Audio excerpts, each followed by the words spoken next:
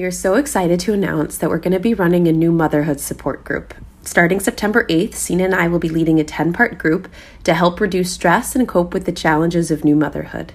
This workshop offers new moms with babies from 0 to 1 weekly group sessions that cover issues such as body image, the impact of motherhood on relationships and identity, mindful parenting, and self-care. The new motherhood support group will provide a space for connection, safety, and empowerment as we embark on the journey of parenting together. You will leave this workshop with a better understanding of motherhood and friendships with other new moms. The workshop will start September 8th and be on Thursdays from 12 to 1:30 p.m. You can register on Eventbrite, link to our website and Instagram at lovelink.co, or email us at info@lovelink.co if you want to learn more. Hope to see you there. Bottom line is, the brain is built to fall in love. The brain is built to form a deep attachment. The brain is built to team up to rear our young. Even now, 85% of Americans will marry by their late 40s. They may divorce after a while and remarry, but the vast majority of people around the world actually just continue to fall in love.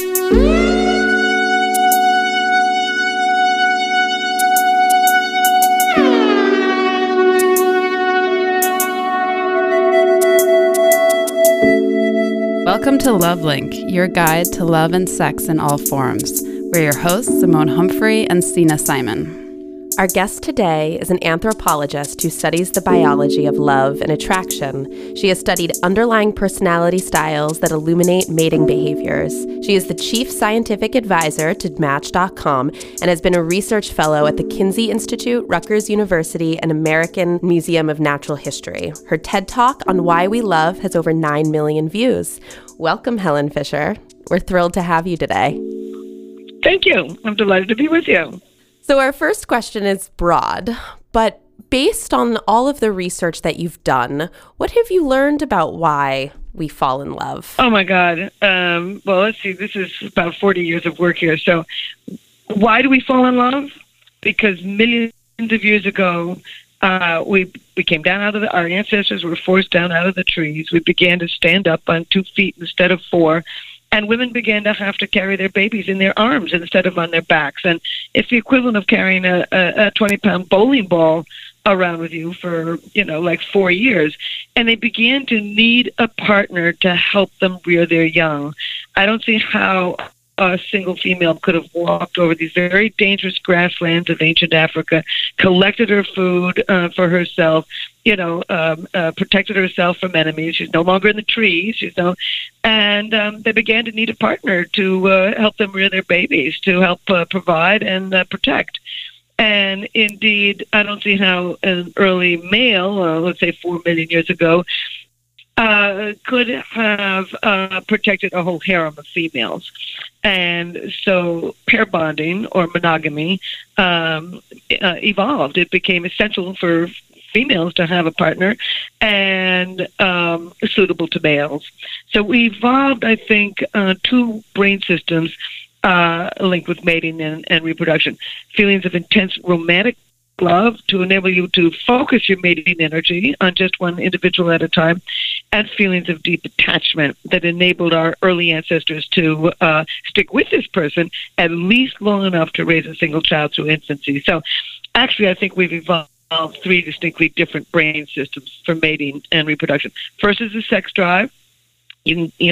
That got our ancestors out looking for a whole range of partners. You can sleep with a lot of people that you're not in love with. And then these 2 other brain systems for romantic love and feelings of attachment. And these evolved, and they evolved because they were necessary for survival. I'm not suggesting, of course, that men and women were necessarily sexually faithful to each other. Monogamy does not mean fidelity, actually not in the academic community. Mono means one, and gamy means spouse, one spouse. So we probably evolved what I call a dual human reproductive strategy, a tremendous drive to fall in love and form a pair bond and rear our children as a team, but also a tendency to philander and to divorce and to remarry, leaving us with a whole lot of conflicting drives and therefore, programs like yours that tries to sort all this out. Can you talk a little bit about the intense romantic love that often plagues and excites people in the beginning of their relationship? Like, why does that happen from an evolutionary perspective? My colleagues and I actually are the first in the world to put people into a brain scanner and try and figure out why people are so anxious when they've just fallen in love. And indeed they are. I mean, my colleagues and I have put over 100 people actually into a brain scanner using fMRI or functional magnetic resonance imaging. And a good many of them had just fallen madly, intensely, and happily in love. And indeed, we found activity in brain regions linked with romantic love, but we also found activity in brain regions linked with anxiety. And you are anxious in the beginning of a relationship. You know, you think, oh, am I too fat? What did I say that for? What did he say? You don't really know what's going on. And that just drives up the dopamine system and can create real anxiety. But along with that, it creates a lot of other very positive feelings. You know, you really, suddenly this person becomes the very center of your life. You feel elation when things are going well, mood swings into terrible despair when things are going poorly, high energy, you can walk all night and talk till dawn, all kinds of bodily reactions, butterflies in the stomach, weak knees, dry mouth when you're talking to the person, intense sexual feelings of sexual possession. But the main characteristics are intense motivation. You just want to win this person, and also intrusive thinking. You think over and over and over about this person. Before I put these people into the brain scanner, I would ask them, what percentage of the day and night do you actually think about this person? And they will say, I never stop thinking about her. I go to bed thinking about him. I wake up in the morning thinking about her. I never stop thinking about this person. It is an obsession. And in fact, we've now proven that it's also an addiction. Brain regions linked with addiction become activated, which in fact is an evolutionary tactic so that our ancestors and us today too could focus our mating energy on just one person at a time and start the mating process. But along with that, as you're driving up the dopamine system in the brain, you tend to get really anxious, and that's that intensity. So it makes a lot of sense from an evolutionary perspective why that intense romantic feeling propels people together. But why doesn't that feeling last? One would think that if it were to last throughout the relationship, that it would carry over for a lifetime and that people would be romantically drawn to each other forever. And yet that feeling seems to die down. Well, yeah, a lot of people think that it dies down, but actually we did a whole study of people who, they came to us. These were people in their 50s and 60s. And they said, I'm still in love with her. I'm still in love with him. And these people were married an average of 21 years. The majority of them had grown children. And they said they were still in love, not just loving their partner, but in love with their partner still after 21 years. We didn't know whether to believe them or not. I mean, most people believe you cannot remain in love. So we put them in the machine anyway, and as it turns out, the basic brain regions linked with intense romantic love became just as active among them as among new lovers. The difference was that among new lovers, they also expressed anxiety, and among long-term lovers, there was no more activity in those brain regions, and there was new activity in brain regions linked with calm and pain suppression. So you really can remain in love, not just loving, in love long term. So I wonder about that myself. And so I've talked to quite a few people about this. And I think what's going on is that early intensity is gone, but they don't talk about divorce. They still can't wait to get home for dinner. They still can overlook the negative and focus on the positive of their partner, and they're crazy about the person. But my guess is that intensity comes and goes.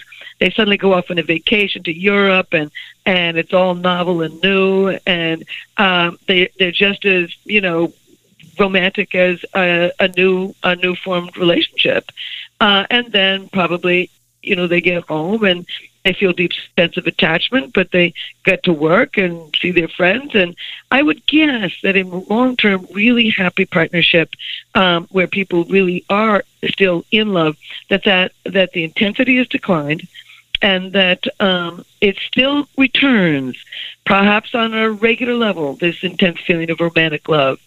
But, people wonder why that early stage doesn't last forever. And from a Darwinian perspective, it's not really very adaptive. When you're madly in love with somebody, you forget to feed the dog, you forget to call your parents, you take a nooner away off of work, you don't see your friends or family, et cetera, et cetera. That's really not the way to raise children. If you're going to have a long-term happy relationship as parents, you don't want to be, running after each other around the dining room table while the kid is hungry. I mean, you got other things to do here. So bottom line is, I think that romantic love in the beginning is so intense because it really drives people to be together and make a real commitment to each other. And then in a good relationship, it can remain returning relatively regularly, but not all the time, but slows down enough so that everybody can eat, they can sleep, they can get along with their daily life. I just don't think it would be adaptive to have intense feelings of romantic love for 40 years. I think you'd be exhausted. So in the same way that the initial stages of romantic love can lead to really intense feelings, the lust phase, the intensity of rejection that people experience can also feel really overwhelming and incredibly anxiety-provoking. And I'm curious why rejection is also such an intense emotion humans experience. Yeah, this is very serious because, people stalk. They slip into, when they've been rejected, they can stalk. They can slip into clinical depression. They can kill themselves, or they can kill somebody else. So this is I had originally thought, gosh, this is very unadaptive. I mean, why don't we just, after we've been rejected, why don't we just move on? But, you've lost life's greatest prize, which is a mating partner. And I've put 17 people with my colleagues into a brain scanner who'd just been rejected in love. And we found activity in that same brain region linked with intense feelings of romantic love. We found activity in the brain region linked with feelings of deep attachment. Just because somebody leaves you, you don't feel suddenly unattached. But we also found activity in 3 brain regions linked with craving, obsession, and addiction, and 1 brain region linked with physical pain, not only psychological pain, but physical pain. So why would the brain do this? And I think that it's because you've lost so much. You've not only perhaps lost some of your children, or certainly the dog and the cat, maybe your home. You've lost your daily habits, your daily cycle of events. You may have lost friends and neighbors and kin. You may have lost money. You may have lost an awful lot of things. But most important, you've lost a partner who you may have wanted to pass your DNA on to the next generation. And that's survival, So you've lost big. So why is it? Why can't we just move on? There seem to be 2 stages to this. The first stage of rejection is what they call the protest stage. People just fight to win the person back. They try to seduce. They try to make the other person jealous. They try to work it out. They do just about anything they can to try to win the person back. And that's adaptive. I mean, if you can change your behavior in ways that win the person back, you have regained life's greatest prize, which is a reproductive partner. So it's adaptive to be so driven and so upset about this that you can make changes to win somebody back. And then if that doesn't work, people go into the second phase of this. After the protest phase, they go into a second phase called resignation. And during that stage, they begin to give up. And it's the very beginning of assembling a storyline of what went wrong here, and eventually throwing that story out, learning what they can learn, adapting in new ways, and then finally they begin to build a new life. So I think that the intense power of rejection evolved to first, fight to win the person back. And then with all of that despair, you are signaling all the people around you that you're in trouble. It's an honest signal so you can get help from others. And eventually, with the help of others and with time, you recover and move on. We've all been rejected at some point. Almost nobody gets out of love alive. There was one study of college kids, and they asked a lot of questions to these kids. Have you ever dumped somebody who really loved you? And have you ever been dumped by somebody who you really loved? And over 93% said yes to both. They're still in college. I mean, they've got years to go with mishaps in their love life. So, nobody gets out of love alive. One of the most powerful brain systems the human animal has ever evolved. And, of course, it evolved so that we fall in love, form a pair bond, and stay together at least long enough to raise a single child through infancy. It's so interesting, too, because as you're talking, the parallel between love and addiction is so apt. I mean, we kind of fall in love, like there's this high. When we lose that high, it's like a withdrawal. When we get rejected, we're so desperate, we're willing to sacrifice anything to get that high back.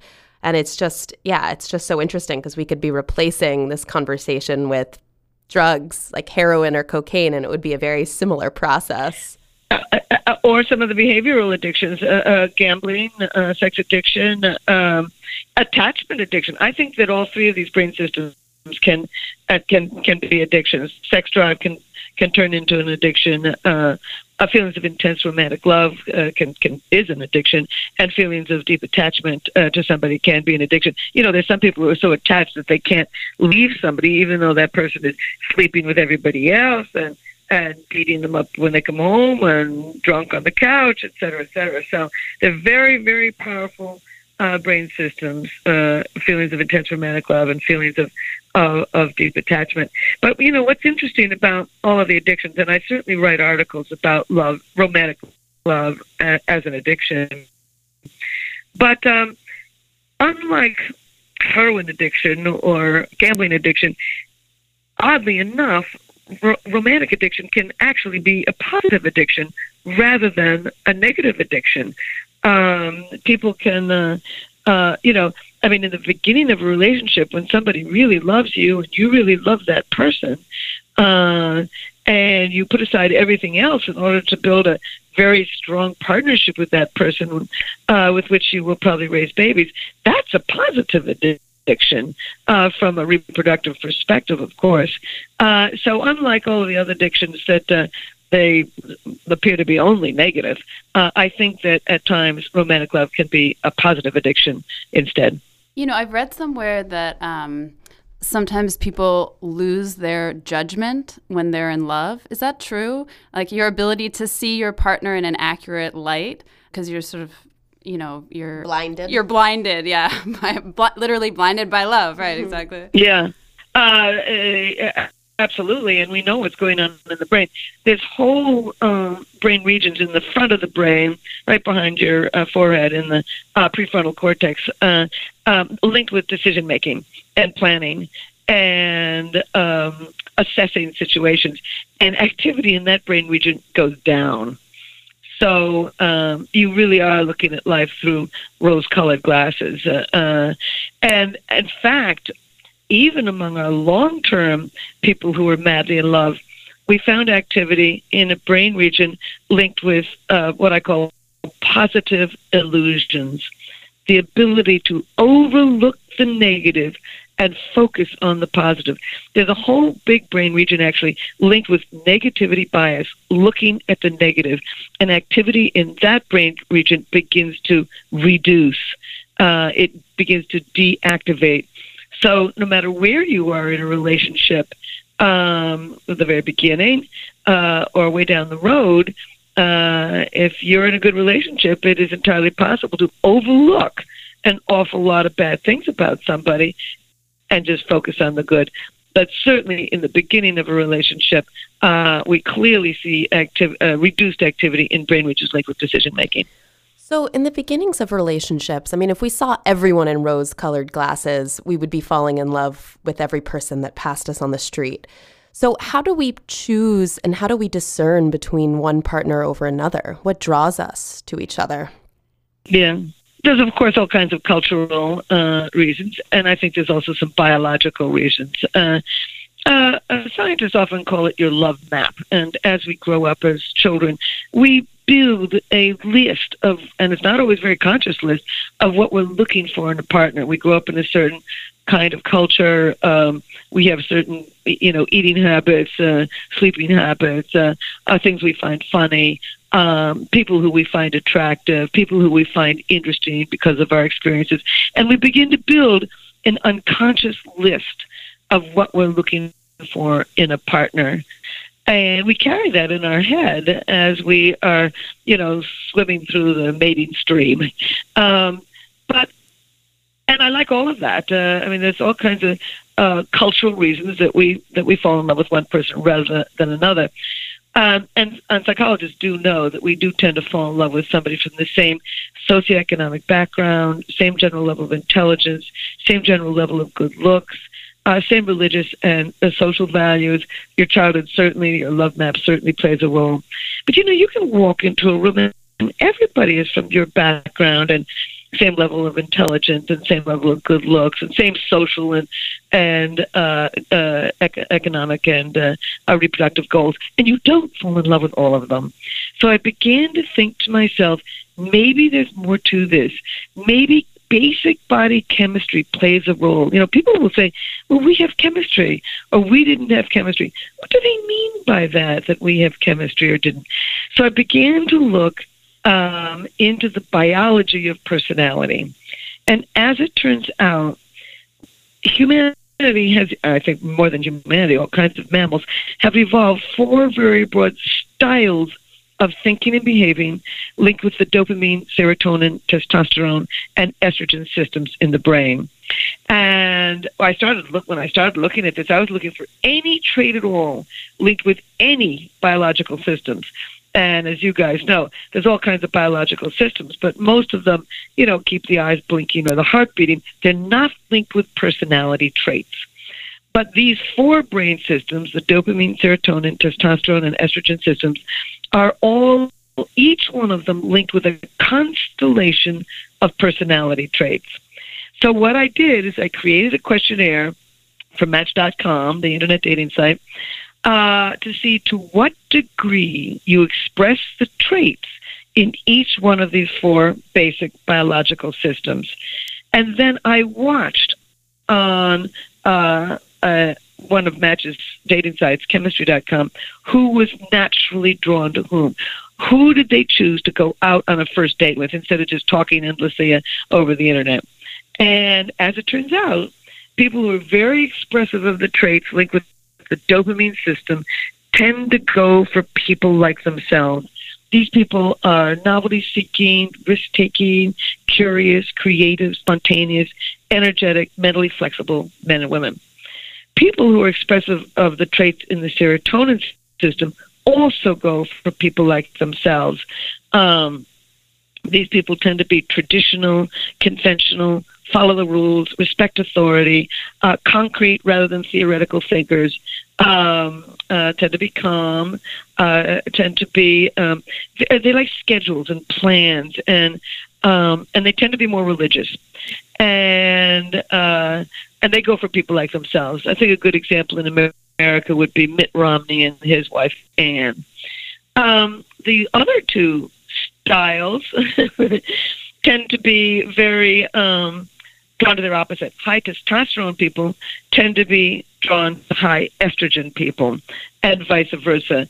And so a high testosterone person, think of Steve Jobs, would be a very good example, Albert Einstein.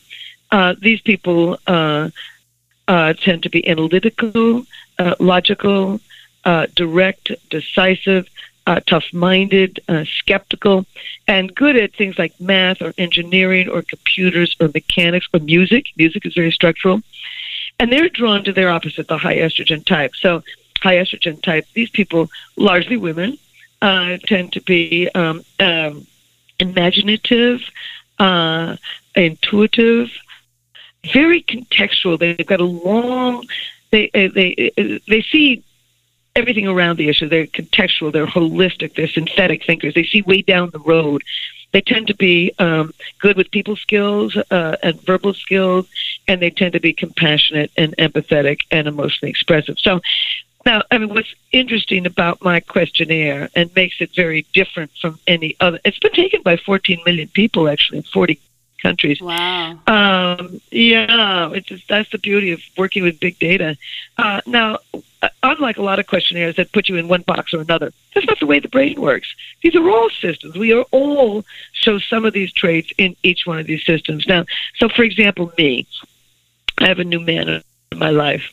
And we're both very high dopamine. We're novelty-seeking, risk-taking, curious, creative, spontaneous, energetic people. In that way, we are alike, and we're drawn to that in each other. He's very high testosterone, and I'm very high estrogen. So in that case, also, we're very drawn to each other because these two styles are also drawn to each other. So in those ways, we're very similar. So we're different in that he is more high serotonin than I am. He's more inclined to follow the rules and respect authority, et cetera, than I am. So, and that's sort of cool. I'm getting used to it. I don't follow the rules unless they make sense to me. But he will really follow some rules and sort of respect traditions that are great. So, I mean, I've never met two people who are alike. And I've never had two people take this questionnaire the same way. I've studied this questionnaire over and over and over. And as it turns out, I did one study of 100,000 men and women. And no two people took that 56-question questionnaire, my questionnaire on personality, the same way. And I'm not surprised. I was glad for that, actually, because, I've never met two people who I thought were alike. And I'm an identical twin. And even my twin sister and I are not exactly alike. No two people are exactly alike. So I think, just to sum up here, that there's all kinds of cultural things that drive us to one person rather than another, but there's also some biological things, too. When people say we have chemistry, it's actually true.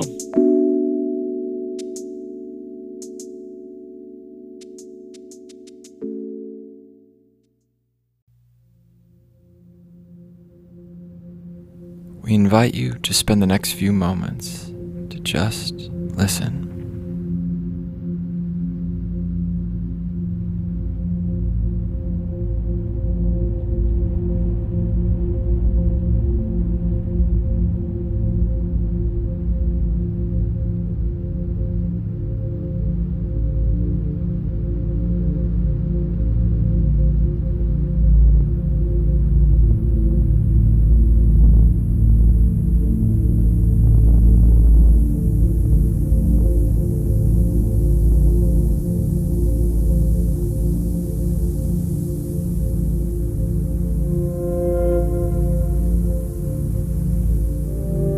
This moment was brought to you by Non, spelled N-O-N, the sound meditation app for iPhone, where no two sessions are alike.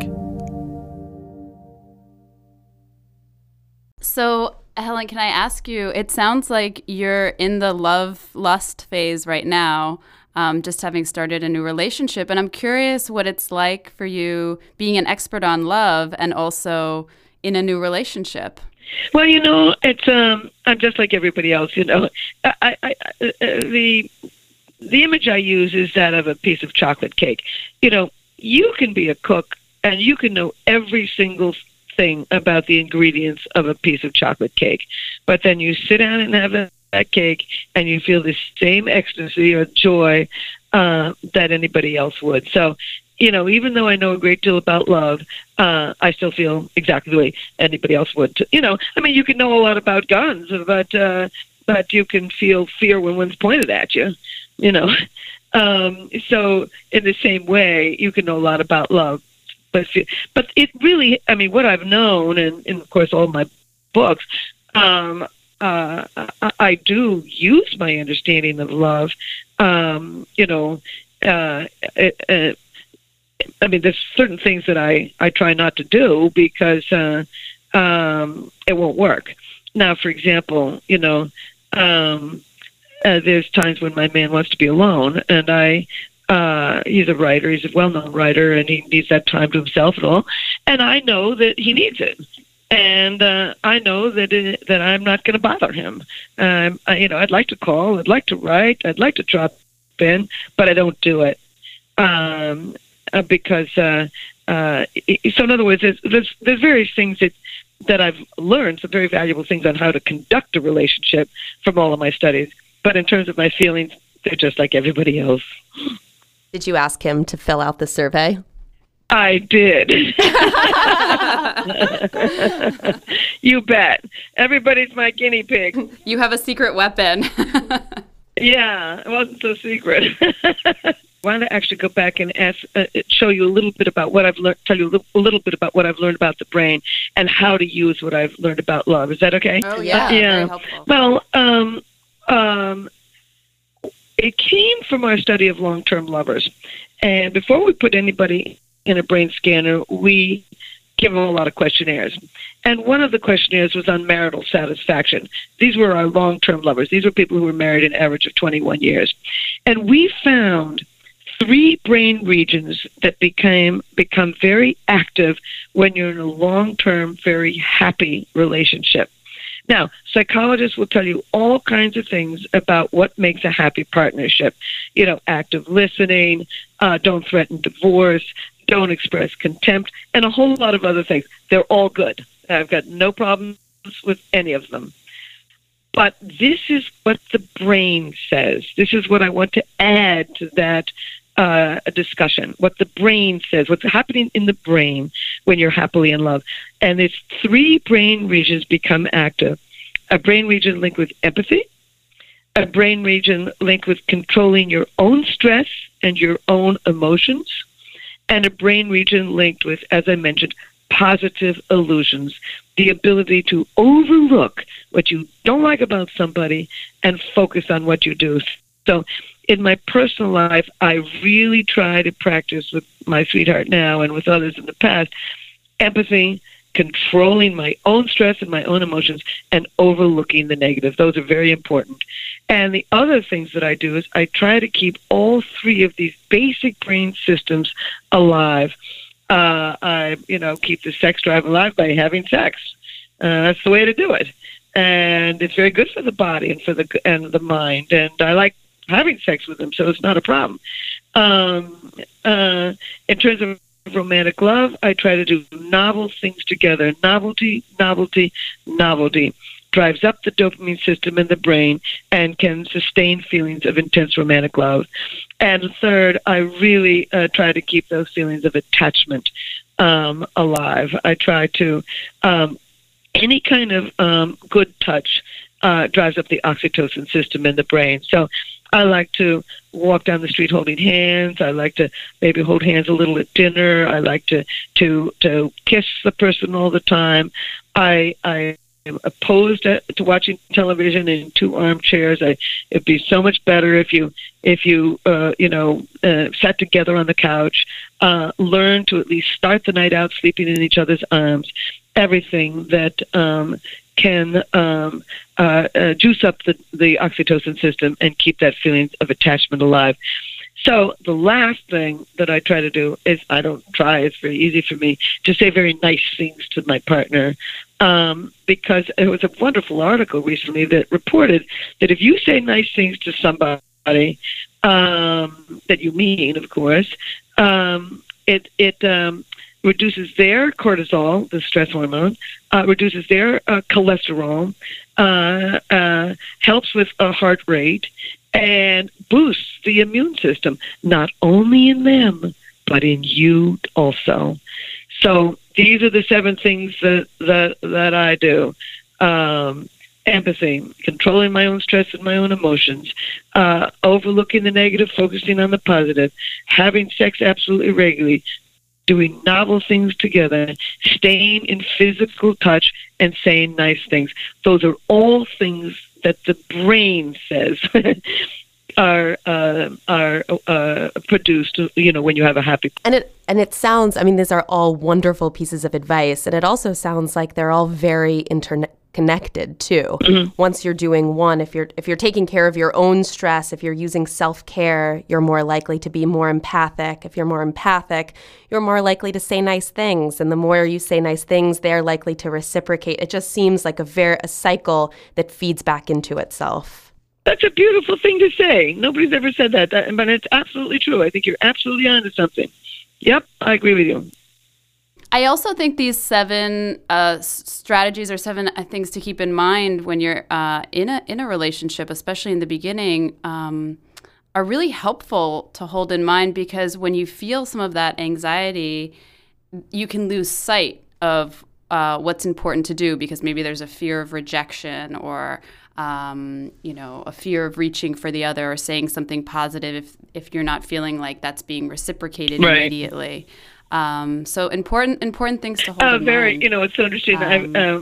I've got a wonderful little handler down at Match.com. We've been working together for 11 years, and she's got a wonderful husband.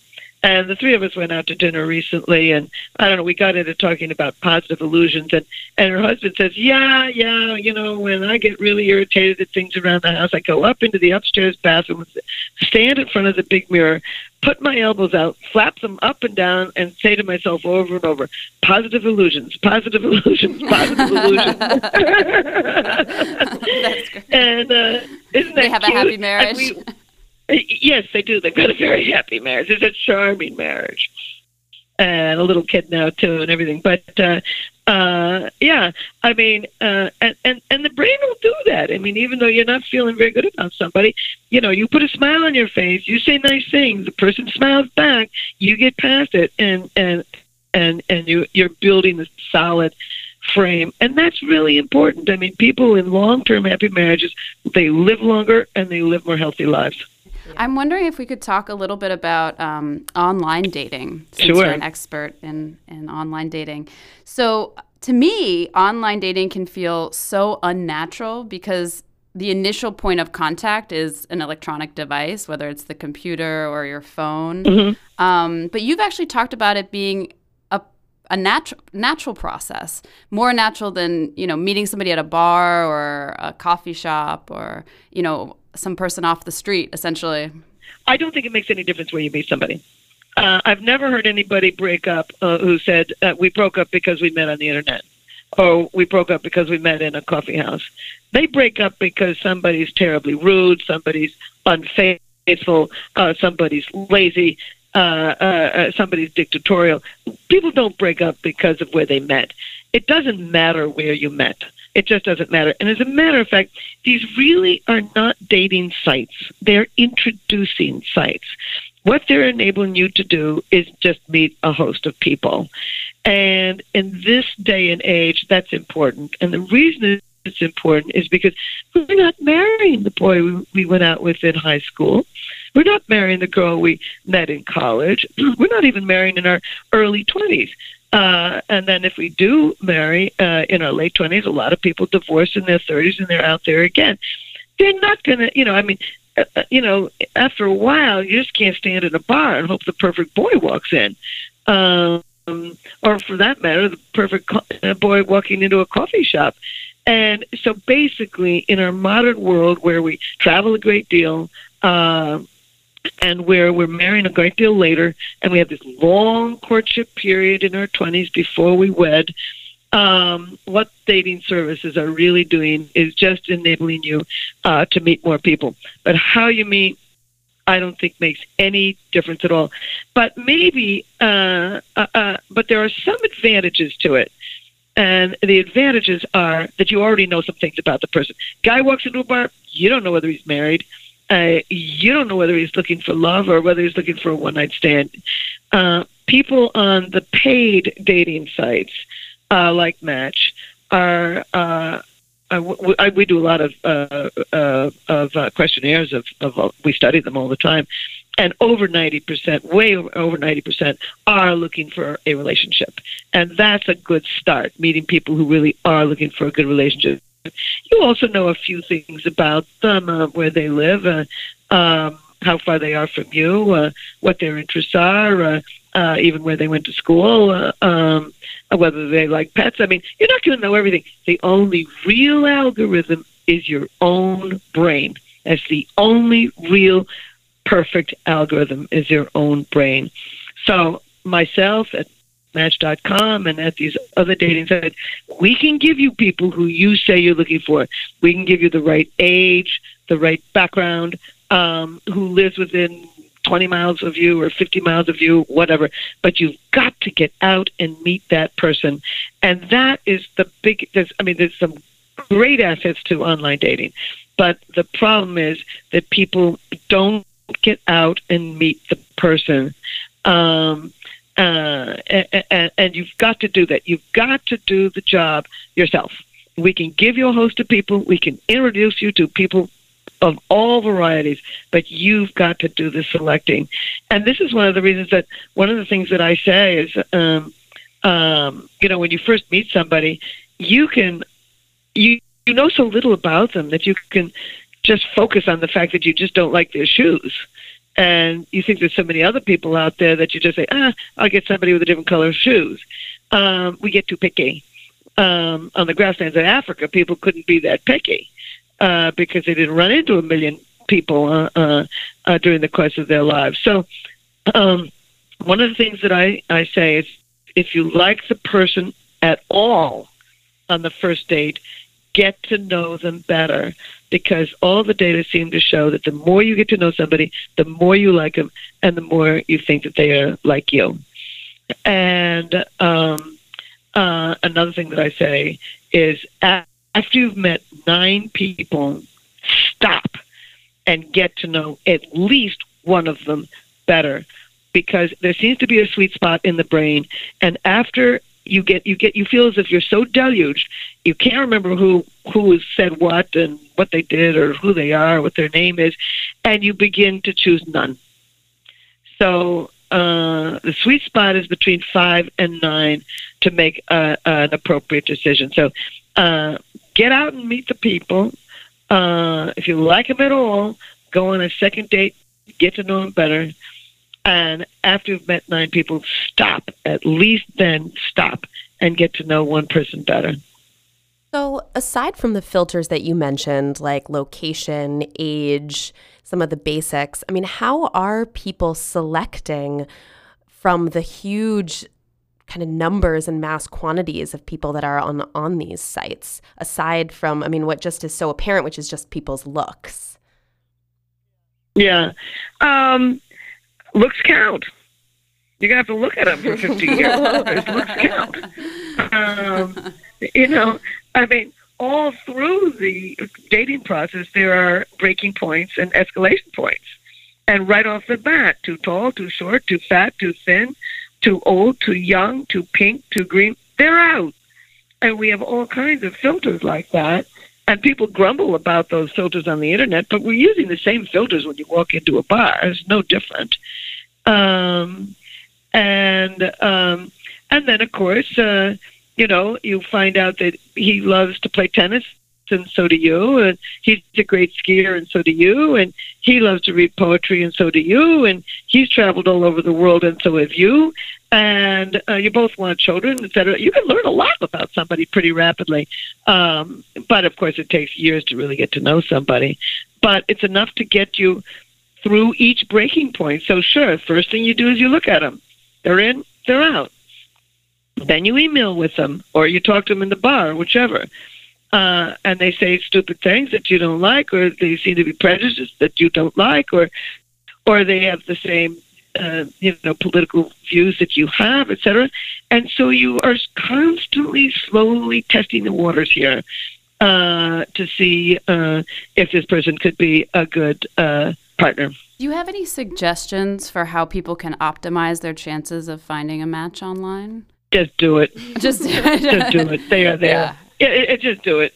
Just do it. And if you can't do it during the day, get in your pajamas at midnight and do it. Just do it. They are out there. It's very interesting because we do a lot of studies, annual studies. One of our studies is called Singles in America. We do not poll the matched population. It's a representative sample of Americans based on the U.S. Census, and we're working on that right now. And it's a national study, and we ask a lot of questions. But one of the questions we always ask is, where did you meet your last first date? And this past year, 40% of singles said they met that person on some sort of online dating service, whereas only 25% met somebody through a friend, and something like between 6 and 8% met somebody in a bar or in a religious setting or in the grocery store. So it does seem to be becoming one of the, certainly a primary reason, a primary mechanism for meeting people, which makes a lot of sense because, I mean, as people get older, as I mentioned, they're not going to stand in a bar all night and hope the perfect boy walks in or girl. And so these dating sites are introducing sites that enable you to meet a lot of people, but you've got to do the work. And it is work. Anybody who says it isn't work is, I don't know, they don't come from my perspective, that's for sure, because it is. You got to get on the site, you've got to work the site, you've got to respond, and you've got to make dates, and you got to get out and meet the person. And that takes time, it takes energy. The one thing I always say is, don't go out on a first date to a long dinner. Do it in the afternoon at a coffee house or in the park or at a museum or so, and make a definite end to it. Make it 20 minutes, make it 40 minutes. Even if you're crazy about the person, don't keep it short so that you don't burn yourself out. Well, I'll take that back. If you're really crazy about somebody, of course, hang in there with it. I mean, you don't want to throw away a chance at love. Or you could frame it as a 20-minute date with the possibility of extending that time if things go well. Exactly. And in fact, you can even look at your email thing and say, oh my goodness, I've got a little bit more time. Do you want to go take a walk? Or, I don't know. Love finds a way. If two people fall for each other right off the bat. And by the way, the vast majority of people don't even expect to feel love at first sight. American singles, over 50% of men have fallen in love at first sight. About 40% of women have had the experience of falling in love at first sight. But most singles, and I really like this data, do not expect to fall in love at first meeting or even the second meeting. I like that because, you can fall in love with somebody at any time in a relationship. In fact, with me, I had a friend he was just a friend. I just thought he was a pest. He just kept on trying and trying and trying. And about 2 years into this, of hanging around with them now and then, I fell in love with him. And I've remained in love with him. Is this who you're with now? No, that's somebody else. Somebody else. Okay. Yeah. I fell in love with him and remained in love with him for about 18 years. And we broke up about 4 years ago. So don't give up on love. Cupid's got his ways. Yeah. Absolutely. So do you find that, in your research and asking questions to the general public about their dating experiences, I'm wondering, this courtship phase seems to have changed because with online dating, people are dating multiple people at the same time, and there's lots of choice, and it can really feel like hard work, and it can take time and maybe longer than it used to before online dating. You've really got something there, and it's my newest hypothesis, and I call it slow love. I think it's a great step forward. Marriage used to be the beginning of a relationship. Now it's the finale. What we're really seeing is an extension of what I call the pre-commitment stage, or I call it commitment light, L-I-T-E, commitment light. And what we're seeing is this long, extended pre-commitment stage. So you might go to bed with the person right off the bat. That's probably like a sex interview or etc. But it moves from like a one-night stand, into friends with benefits. You don't tell your parents and other people And then that begins to work out more. And so you begin to go out socially together, maybe even in a group. And then you begin to move in and spend more time living together. And now these days, it's like living. It's like being together, living apart. They're keeping the younger people are keeping their own, their own houses and not even moving in completely together. So there's this very long, slow pre-commitment stage to relationships, and I really like that because it gives you time to get to know somebody, and thus bad relationships can end before you tie the knot and before you raise children. And because of that, I began to think, wow, this whole new thing about slow love, this long, extended pre-commitment stage, maybe that gives people enough time to get rid of bad relationships in order to make better ones. So maybe by the time you walk down the aisle, you know who you got, you know you want who you got, and you think you can keep who you've got. And so I thought, well, maybe we're going to see a coming era of more happy long-term relationships because they've shopped around. They know what they got. They know they want what they've got. So I did a study with Match of 1,100 married people. Now, not on Match, of course, regular married people. And I asked I asked a lot of questions, but one of my questions was, would you remarry the person that you're currently married to? And 81% said yes. Wow. So it's entirely possible with this long, long pre-commitment stage and slow love. I mean, fast sex, definitely, but slow love and slow attachment. I think we might be moving towards happier long-term marriages. Yeah, it'll be interesting to see if the divorce rate goes down over time. Yeah, it's been stable for quite a while now. It peaked in 1981. It's not a 50% divorce rate. That just gets bandied about from one generation to the next. It's generally between 43 and 46%. It's still high. I mean, I'm not for divorce, but if it's a perfectly horrible relationship, it's better to divorce. And in fact, I saw some new data that, Americans have always felt, well, stay together for the children no matter what. That's changing. 67% of, when they did a poll of just regular Americans, Americans are coming to believe that it's probably worse for children to remain in a really bad marriage.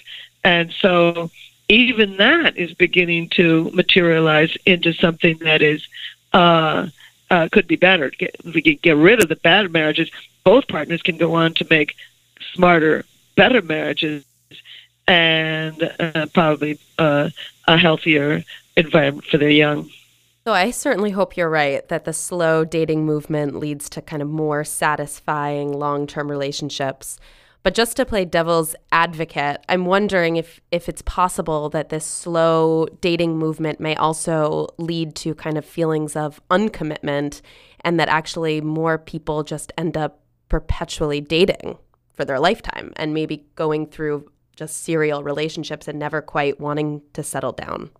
I think there's always been people like that. But the bottom line is, the brain is built to fall in love. The brain is built to form a deep attachment. The brain is built to team up to rear our young. Even now, 85% of Americans will marry by their late 40s.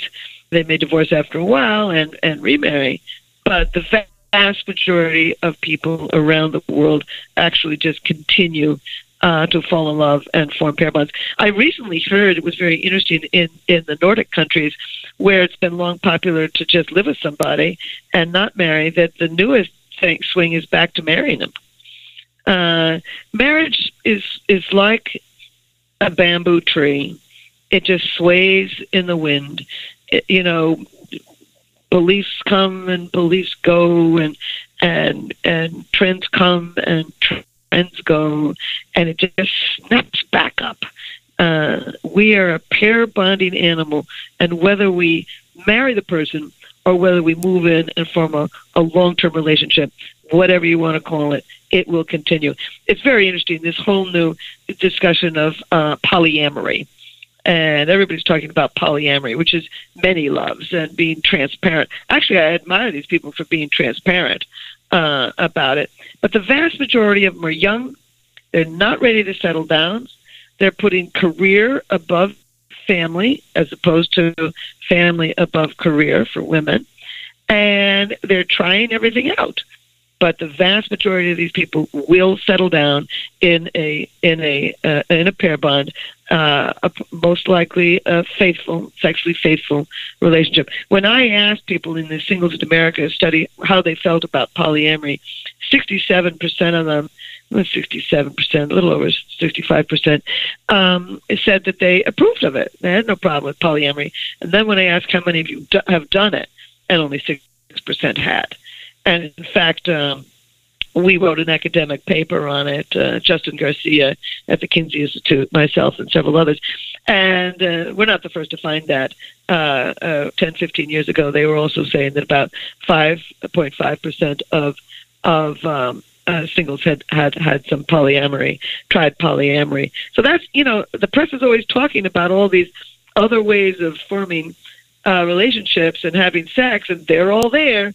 But when the chips are down, the human brain wins, and we fall in love and form a pair bond with somebody. Not to suggest we're always sexually faithful to them, but we form pair bonds. We're a pair-bonded animal. So you've done so much interesting research on love and romance, and it's been fascinating listening to you now. I'm curious, what are you interested in now, and what's next for you? I'm really addicted to this personality material. I think that it can be very useful in understanding personality style, not only in love, but also in business. So I'm making more and more business speeches about innovation. Not everybody innovates in the same way. Different personality styles are going to have different forms of innovation. They're going to tackle different kinds of innovation, and they're going to proceed to innovate differently. Different people are going to be different kinds of leaders because they have different personality styles. And so I've created a new company called NeuroColor, and it's a company in which I created a second-generation questionnaire to measure these four broad personality styles. And I'm also interested in trying to tell the world about extroversion and introversion. I don't believe anybody measures that correctly, and I'll be happy to tell you why. I want to get farther into the biology of personality. I mean, a good 40 to 60% of who you are is cultural, has a lot to do with how you grow up. And you guys are going to be in the business of understanding people's cultural background and the problems that their childhood produced for them. But there's a second half of personality called your biology. And a good 40 to 60% of who you are is biologically based. And one thing that I would really like people to understand is not all problems in a relationship are because of your childhood. Some people are naturally stubborn. Some people are naturally risk takers. Some people are naturally penny pinchers. Some people are naturally skeptical. And instead of blaming everything on your parents, which I'm getting sick of, I know I'm saying this, I'm not speaking to the choir here. I'm speaking to people, but you're the young generation, and maybe your group can come to see that it's not just your childhood that makes for personality, but there's a great deal of biology. And the more we understand people's basic personality, the more we can reach them. I just had an article in the Harvard Business Review, and in the article, I ended up saying, when you understand the brain, you can reach anyone. And I believe that. Now, for example, my new man, he's higher on the serotonin system. We are absolutely compatible in the dopamine system and the estrogen and testosterone systems.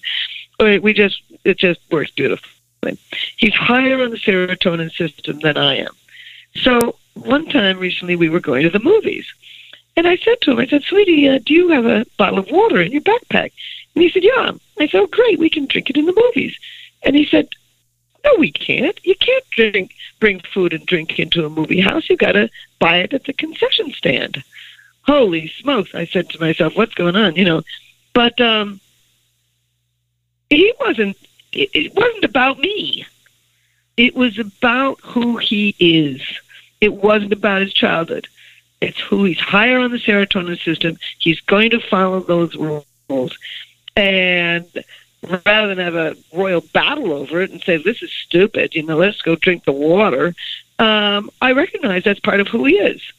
And once you recognize that people, in some respects, people can change dramatically, but in some, they're not going to change. You got to find a workaround. You got to operate under positive illusions, or you got to begin to respect that person for who they really are. And I just want to bring to modern psychology a fresh look at personality, a fresh look at relationships, bringing in this second half, introducing this second aspect of a partnership, which is the biology of who you are. Is there anything else? Is there any other piece of advice that you think would be helpful for our listeners out there on love and relationships or on online dating? Just get out there. If you're single, you got nobody to be mad at but yourself. You got to get out there. That he is out there, she is out there, but you have to find her. They cannot find you if you're sitting at home watching TV. You've got to get onto the internet or go out and meet new people. It's all possible. That's for singles. For married people, well, I'd love it if they read my books. I'd love it if they read more about personality, so that they could learn more about themselves and learn a lot about their partner that is going unused almost. That's great advice. Which book are you referring to? Well, my most recent book is Anatomy of Love, second edition. That came out this past year. Why We Love is another book, and Why Him, Why Her talks more about personality styles. Just go to my website, helenfisher.com, and you'll find them all.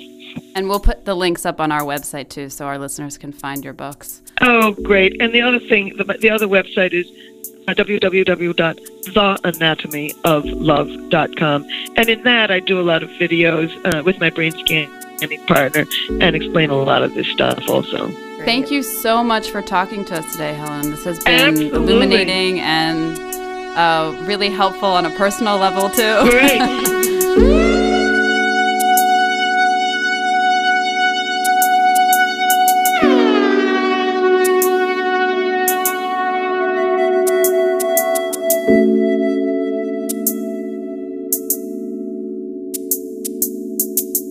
Thanks so much for listening. We hope you enjoyed the episode. To stay in touch with us, sign up for our quarterly newsletter at lovelink.co, where we share our favorite articles and resources about love, sex, and relationships. Also, in future episodes, we plan on answering listener questions. So if you'd like your questions featured on our show, send us a voice memo using the Anchor app or send it directly to our email, info@lovelink.co. And if you have a second, truly, the best way you can help support us is to rate and review the show in Apple Podcasts. Just scroll to the bottom of the Lovelink show page and let us know what you think.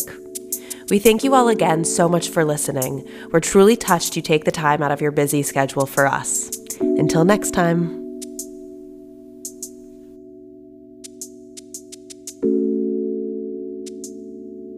Mm-hmm.